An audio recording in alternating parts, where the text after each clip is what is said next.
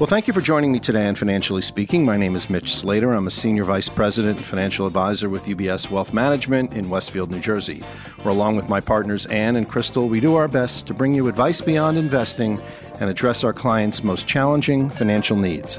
It's my sincere hope that each and every episode of this podcast will educate you on personal finance and real-life business issues of the day. So let's jump right in. Today, we're looking at the business of podcasting. I'd like to start out with a quote from Miranda Katz of Wired. People are really listening and want to consume all of the content that is there and available. There's a level of dedication that comes from podcast listeners that you don't otherwise find. And now the numbers prove it. Podcasts aren't a bubble. They're a boom. And that boom is only getting louder.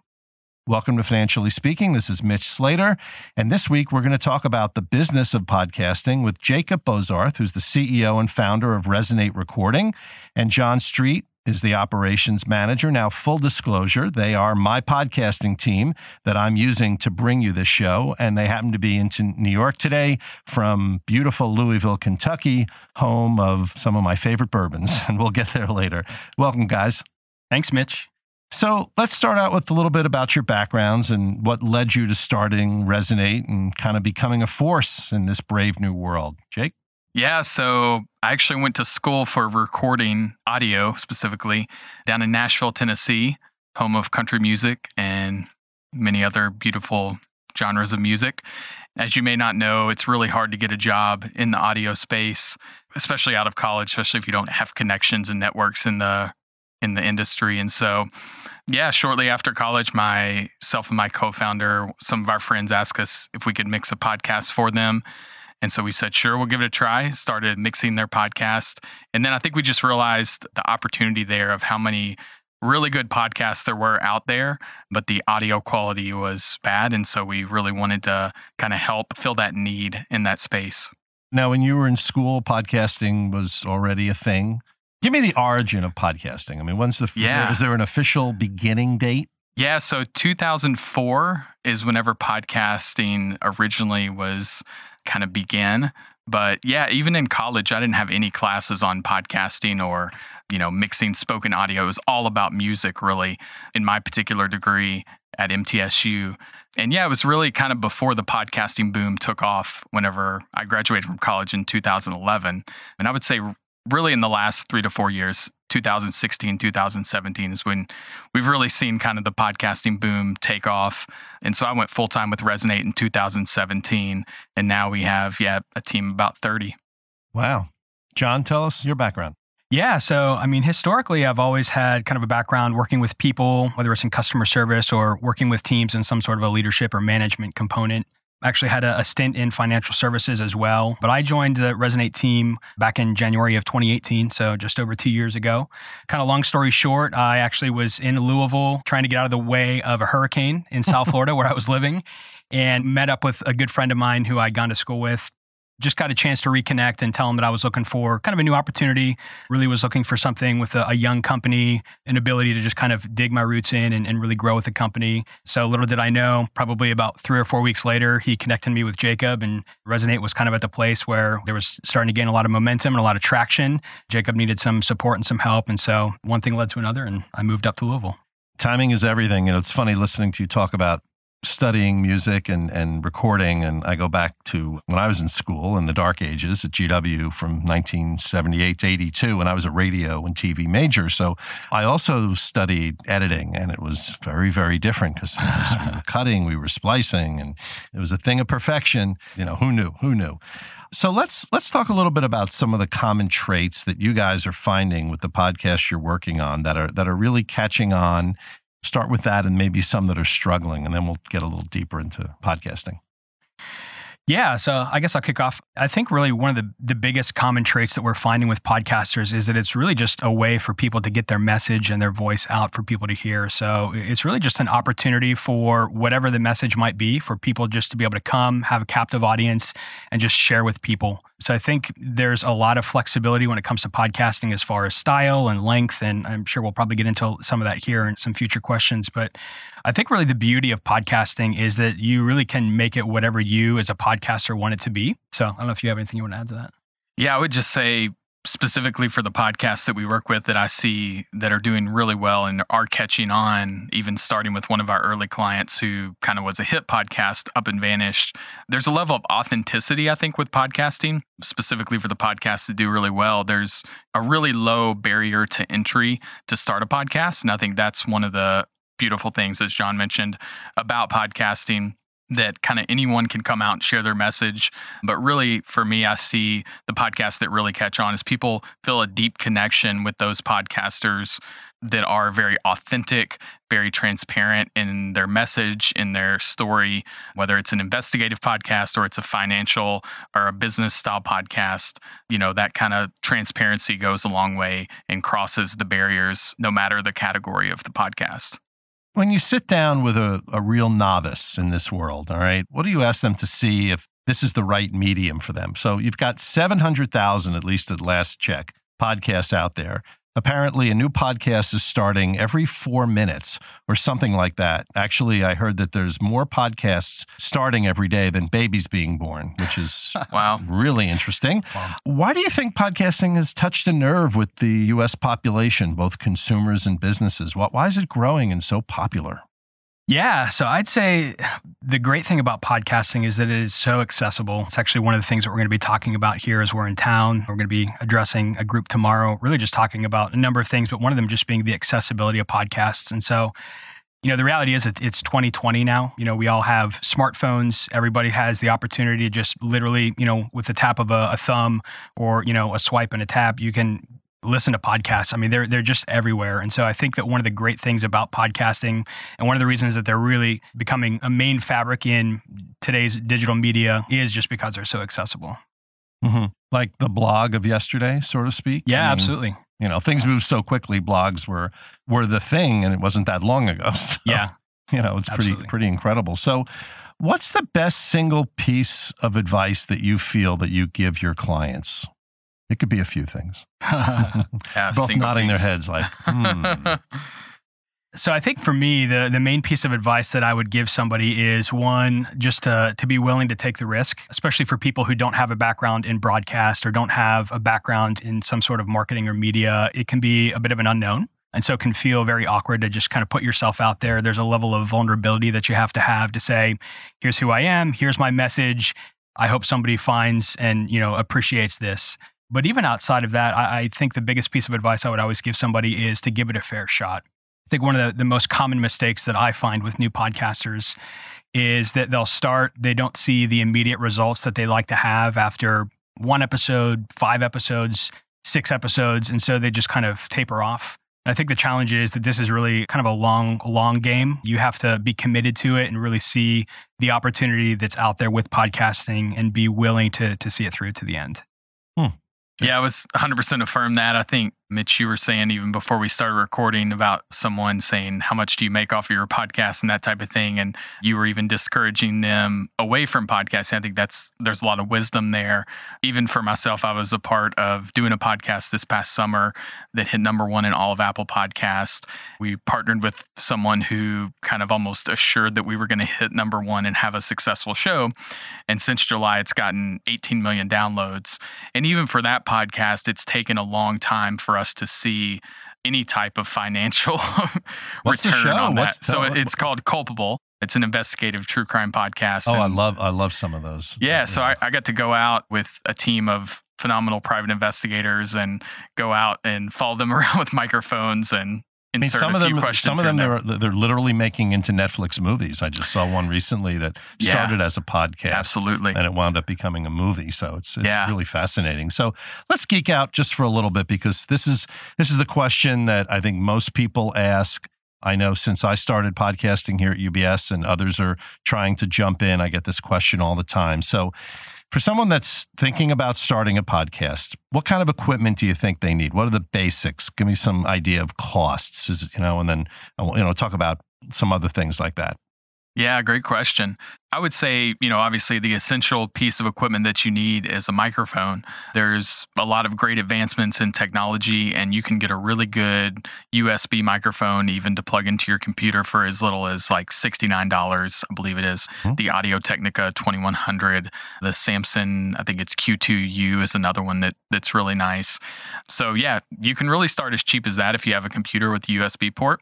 We would also always recommend wearing headphones just so you can monitor your voice and know if you're distorting or if you're tapping on the cable or you're bumping your microphone, that type of things. I'm wearing them now. Every show I wear them, even when I don't have to. I think it's really critical. Yeah. But I'm an old radio guy, so it just doesn't feel right. Yeah. So that's it. Sitting right next to me over here, there's a Zoom H6. We really like those handheld recorders. You can take them on the go. Here in the studio, you guys have a great setup with the SM7B. So, if you have like $500 to $1,000, you can have a really professional recording setup. But don't feel like you need that to start with. Maybe start with a simple USB microphone. And then once you hit like episode 10, reward yourself with a new setup or something like that. But yeah, we have a lot of different specific equipment recommendations and even microphone reviews on our website. We're big fans. I think you're using over there the RE20 Electro Voice, phenomenal microphone. The dynamic microphones, they only pick up what's right in front of them. And so they tend to be best, especially if you have a noisy environment. You don't have a professional recording studio. You're using maybe a spare bedroom or even a closet in some instances. So yeah, there's a lot of great equipment out there. We're actually developing some software to be able to record through our web app with Resonate Recordings. We actually already have like a single recorder that we built into our web app. So if you're just recording like a solo podcast, you can do that. We're actually working to develop like remote recording software. Even with the iPhone, like the microphone on the iPhone, I've had to use that at times. And, it's really not that bad. There are worse sounding microphones out there. That brings up a great question. And I've been very fortunate. This is the 51st show, and I have done 51 shows with people live in the studio or sitting in Larry King's living room or Steve Van Zandt's, wherever I am. That's just me. I like that, even though I'm a radio guy and I did a lot of stuff on the phone for years. Is one better than the other, or is it really just kind of personal choice? Yeah, I think there's a lot of advantages to doing in-person interviews. Obviously, you can have a little bit more freedom and flexibility to try and treat the room and really put the time and attention into the details to make sure that the recording is as quality as possible.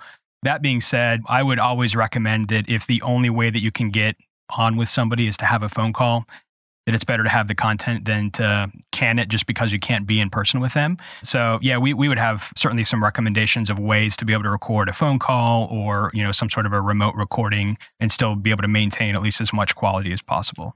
We'll mention this later in the show and we're also going to link to Resonate's website. But one of the things that I really love about, even before I knew you guys as a site, is I watched some of the videos, Jacob, that you had done.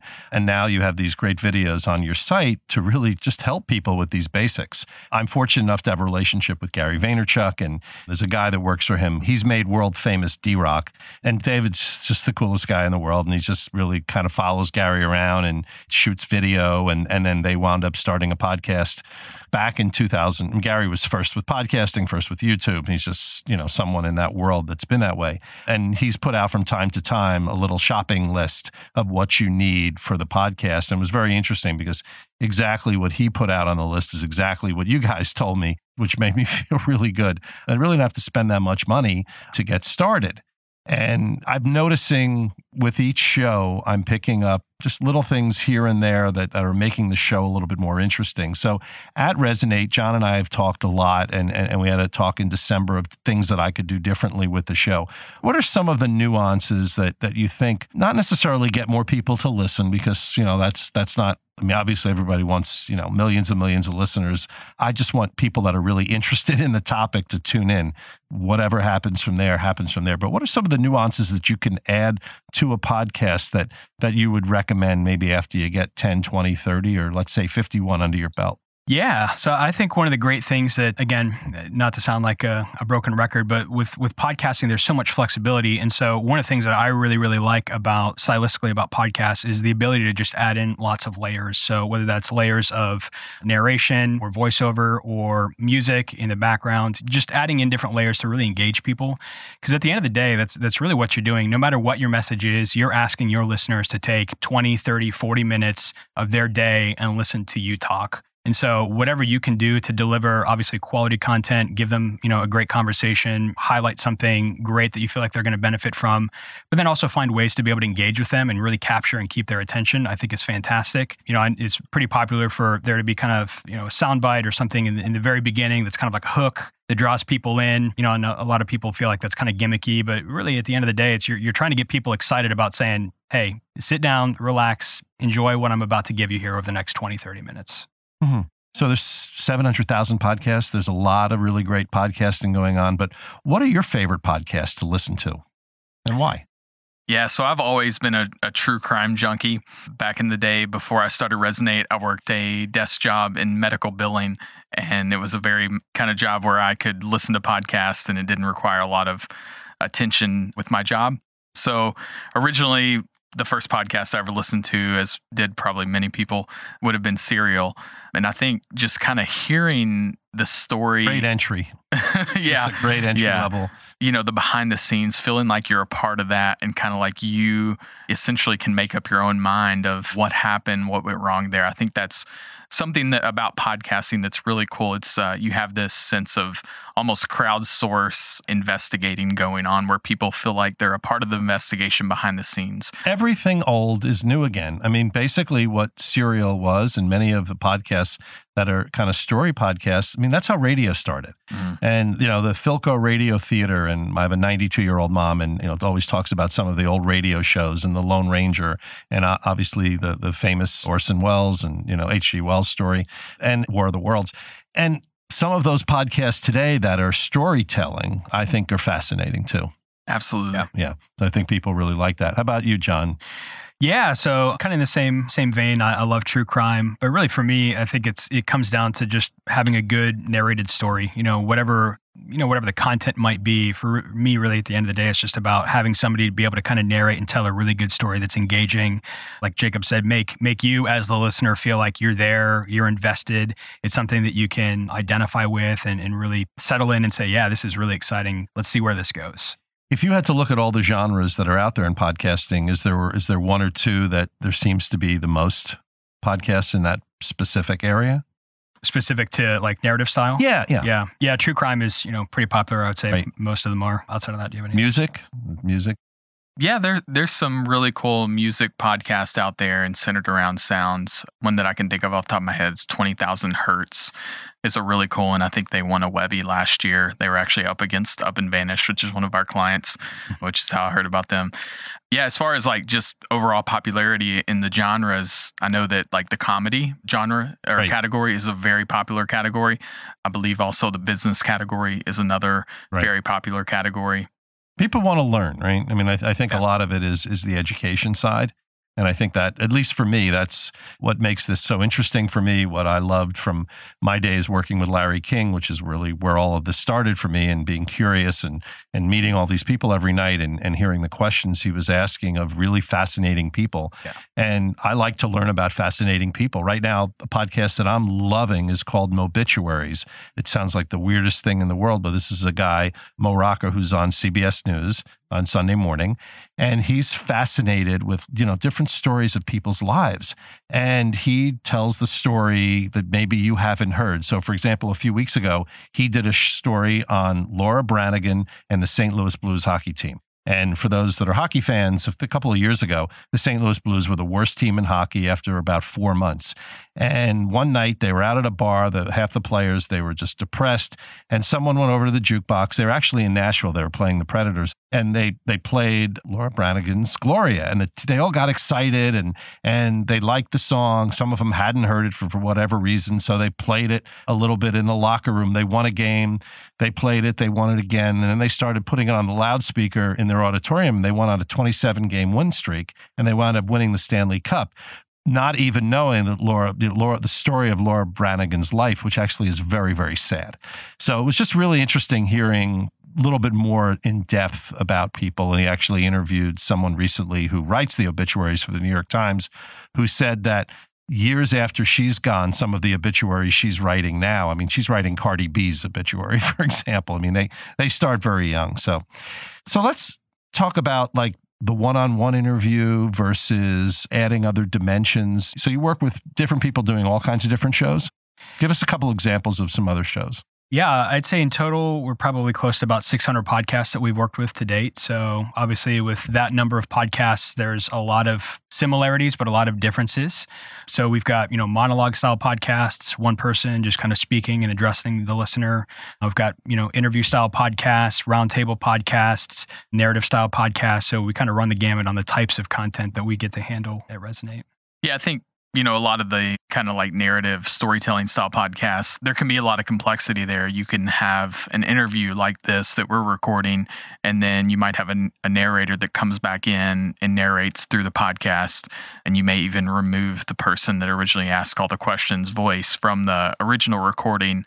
So that would be, I'm trying to think of a particular podcast like that, even like Culpable. That's how we did that. We would go out and do the interviews, and then we would come back and actually remove all of our voices from the interview. And then Dennis, our host and writer, would actually write narration around that and kind of like telling the story more so like the listener is a part of that. And then how important is scripting? I think it really varies depending on the person. Some people are really good kind of on the fly. I would not be one of those people. And then I think some people want to have like a word for word transcript. Yeah, so I think it really depends on your gifting and kind of your natural preference on that. But I mean, I think at the very least, having some sort of a general outline is going to be beneficial and serve you well whenever you're preparing for your podcast. And some people, like to have a scripted out podcast. But I would say, even with that, there needs to be a level of practice there so it doesn't sound like you're just reading a script. The listener, I think, at least I want it to feel the podcast I listen to, not like they're scripted and not like they're just reading. Oh, it's about listening, right? So, yeah. I mean, this is from my days in radio. I learned this too. And I've always found that you have to have some kind of a script here and there, but an outline. But if I'm focusing, and I'm sitting here, folks, with an iPad that has a bunch of different questions and different ideas and thoughts that I've had. But if I'm not looking at you right now, Jacob, and listening to what you're saying, but I'm going ahead with my next question, and if I'm the listener, boy, I'm done with that podcast. Yeah, because I want to be in their ears. I really want to know what they're thinking. And you may have just said something that triggers something that I wasn't thinking about when I was preparing for the podcast. Okay. I'm a big believer in preparation. I probably spend more than most, but I spend, at least 2 to 3 hours minimum, sometimes a lot more in preparing for each episode. Yeah, I would say really kind of second to having really poor recording quality, having a host of a podcast that's really just interested in kind of tearing through or running through just their litany of questions and not really having that connection, not really, speaking to their guest is really kind of a common thing that we see is kind of a source of tension with new podcasters. Something that we really try and help people understand of, yes, come prepared, have your list of questions, have a general idea and agenda for what it is that you're trying to do. But really at the end of the day, you're having a conversation. One of the things I like to do from time to time is I have kind of a group of listeners that I'll say, listen, I'm interviewing some guys today, for example, about podcasting. Give me a question. And Jeff from Raleigh, North Carolina had a real interesting question that I thought I would throw in today. Can you comment on the notion that a podcast is like a record album, yet a lot of people sample just one song or podcast? The value of a relevant podcast interview with someone of interest to a listener means that they may not subscribe, but listen selectively to your interviews. Any comments or thoughts on that idea? I'll start by saying I've actually never heard that. Okay.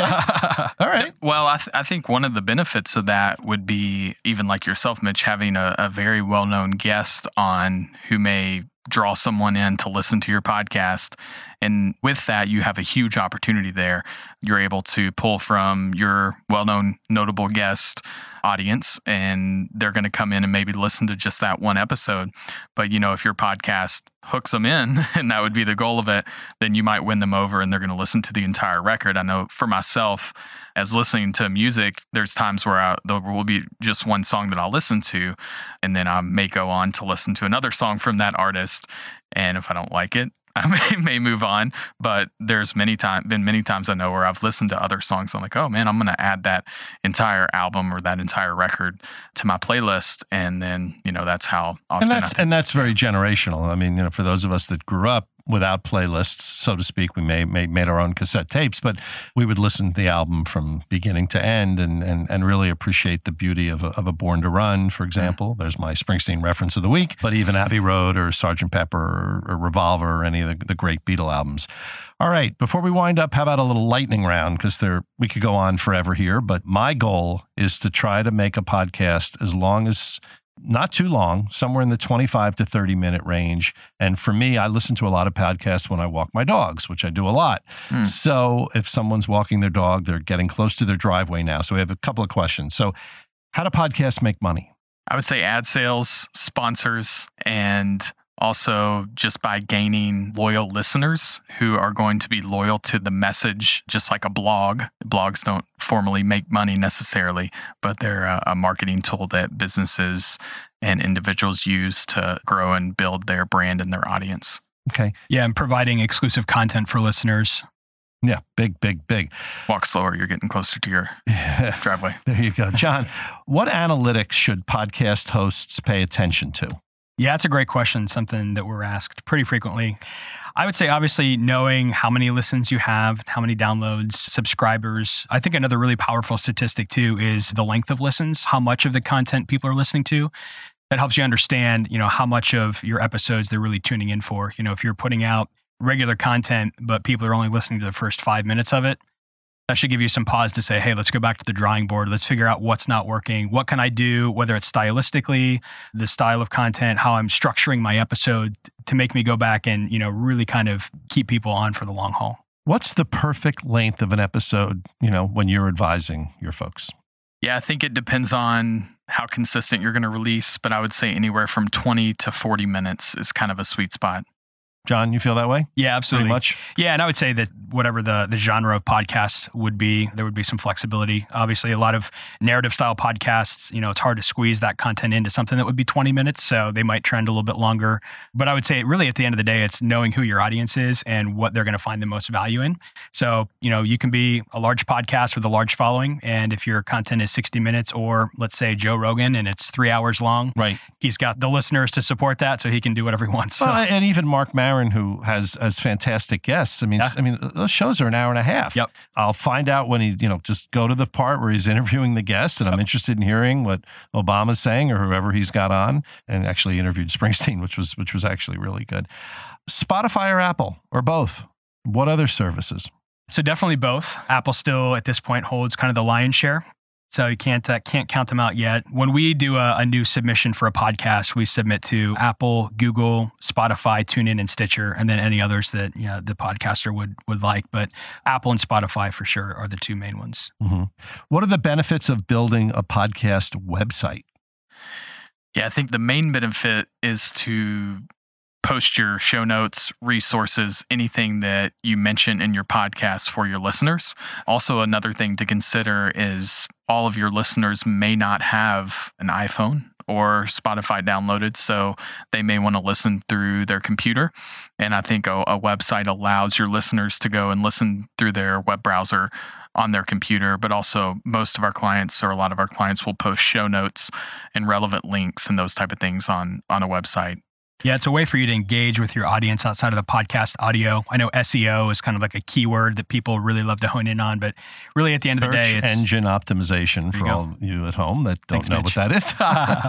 Yeah, really at the end of the day, it's for you as a podcaster to get your content out there so that when somebody goes to Google or some other search engine and they put in something, that hopefully your podcast is going to pop up as one of the top searches. Do you suggest a trailer for every episode? Or a trailer just to let people know about your show? Yeah, so I'd say the traditional answer is usually one for each season. I personally love the idea of having some sort of a teaser or trailer for every episode just because it drives engagement. So whether that's a formal audio trailer or whether it's something in video, like, Well, the audiograms, you guys create these audiograms for me. And a shout out to Colby there, who does a lot of these. Really, really fantastic. And I've gotten a lot of positive feedback. And so now here's something where I wasn't expecting to ask this, but I was reading recently about someone who had a podcast for many years and they decided, you know what? I feel like I just have enough bites in a minute. Instead of doing the 30-minute episode, I'm just going to do 30 bites. And they'll ask that person one question, they'll get that answer, they'll put it out. What's your feeling about that? Interesting. Yeah, I would say if you can post consistent content more regularly, that's fantastic. We've had a couple of podcasters that we've worked with that have done shorter, like 5 to 10 minute episodes, and they've done them daily or, 3 times a week. So I love that idea. And I would say, again, if that's what your listeners are going to enjoy, and that's something that you feel like is going to be a really valuable tool for you to be able to communicate with your listeners, I think that's fantastic. And I find people finding my show through Spotify, through Instagram stories and things like that, using some of the audiograms that you guys have created. Brought in a lot of listeners on a couple of, especially Springsteen-related episodes, since I seem to have the market on Springsteen fans around the world. So, guys, Jacob, John, thank you so much for your time today. We're going to link up to Resonate Recording. Just because they're in Louisville, Kentucky, folks, doesn't mean if you're in California, and we're heard in at least 31 countries, I found out from Spotify last year. These guys, apparently you work with people all over the world, right? Yeah, international, absolutely. Yeah, which is terrific. So I've had a great experience. I definitely think you should check out their website, learn more, watch the training videos, and learn how you too can join the podcast parade, so to speak. I know I'm biased, but I couldn't be happier working with these folks in bourbon country. Yes, we got bourbon in there somewhere. They are from Louisville, Kentucky. What's your favorite bourbon? Eagle Rare. Eagle Rare. I'm going to go Weller 12-year. Ooh. Both from Buffalo Trace. So very nice. That was a birthday present that someone got me. So I love that Weller 12-year. Again, love the way you guys work, the great editing on these shows, timely deliveries, helpful advice. So thank you both. It's really great that it worked out that you're in town. Thank everybody as all for listening, subscribing, and sharing this program. Special thanks to my pal here, Anthony Pastori, letting me use the UBS studio every now and then to record these special episodes. Really makes this a lot more fun and reminds me of my radio days, so gives me a kick. And remember, when saving for your future, pay yourself first. Have a great week.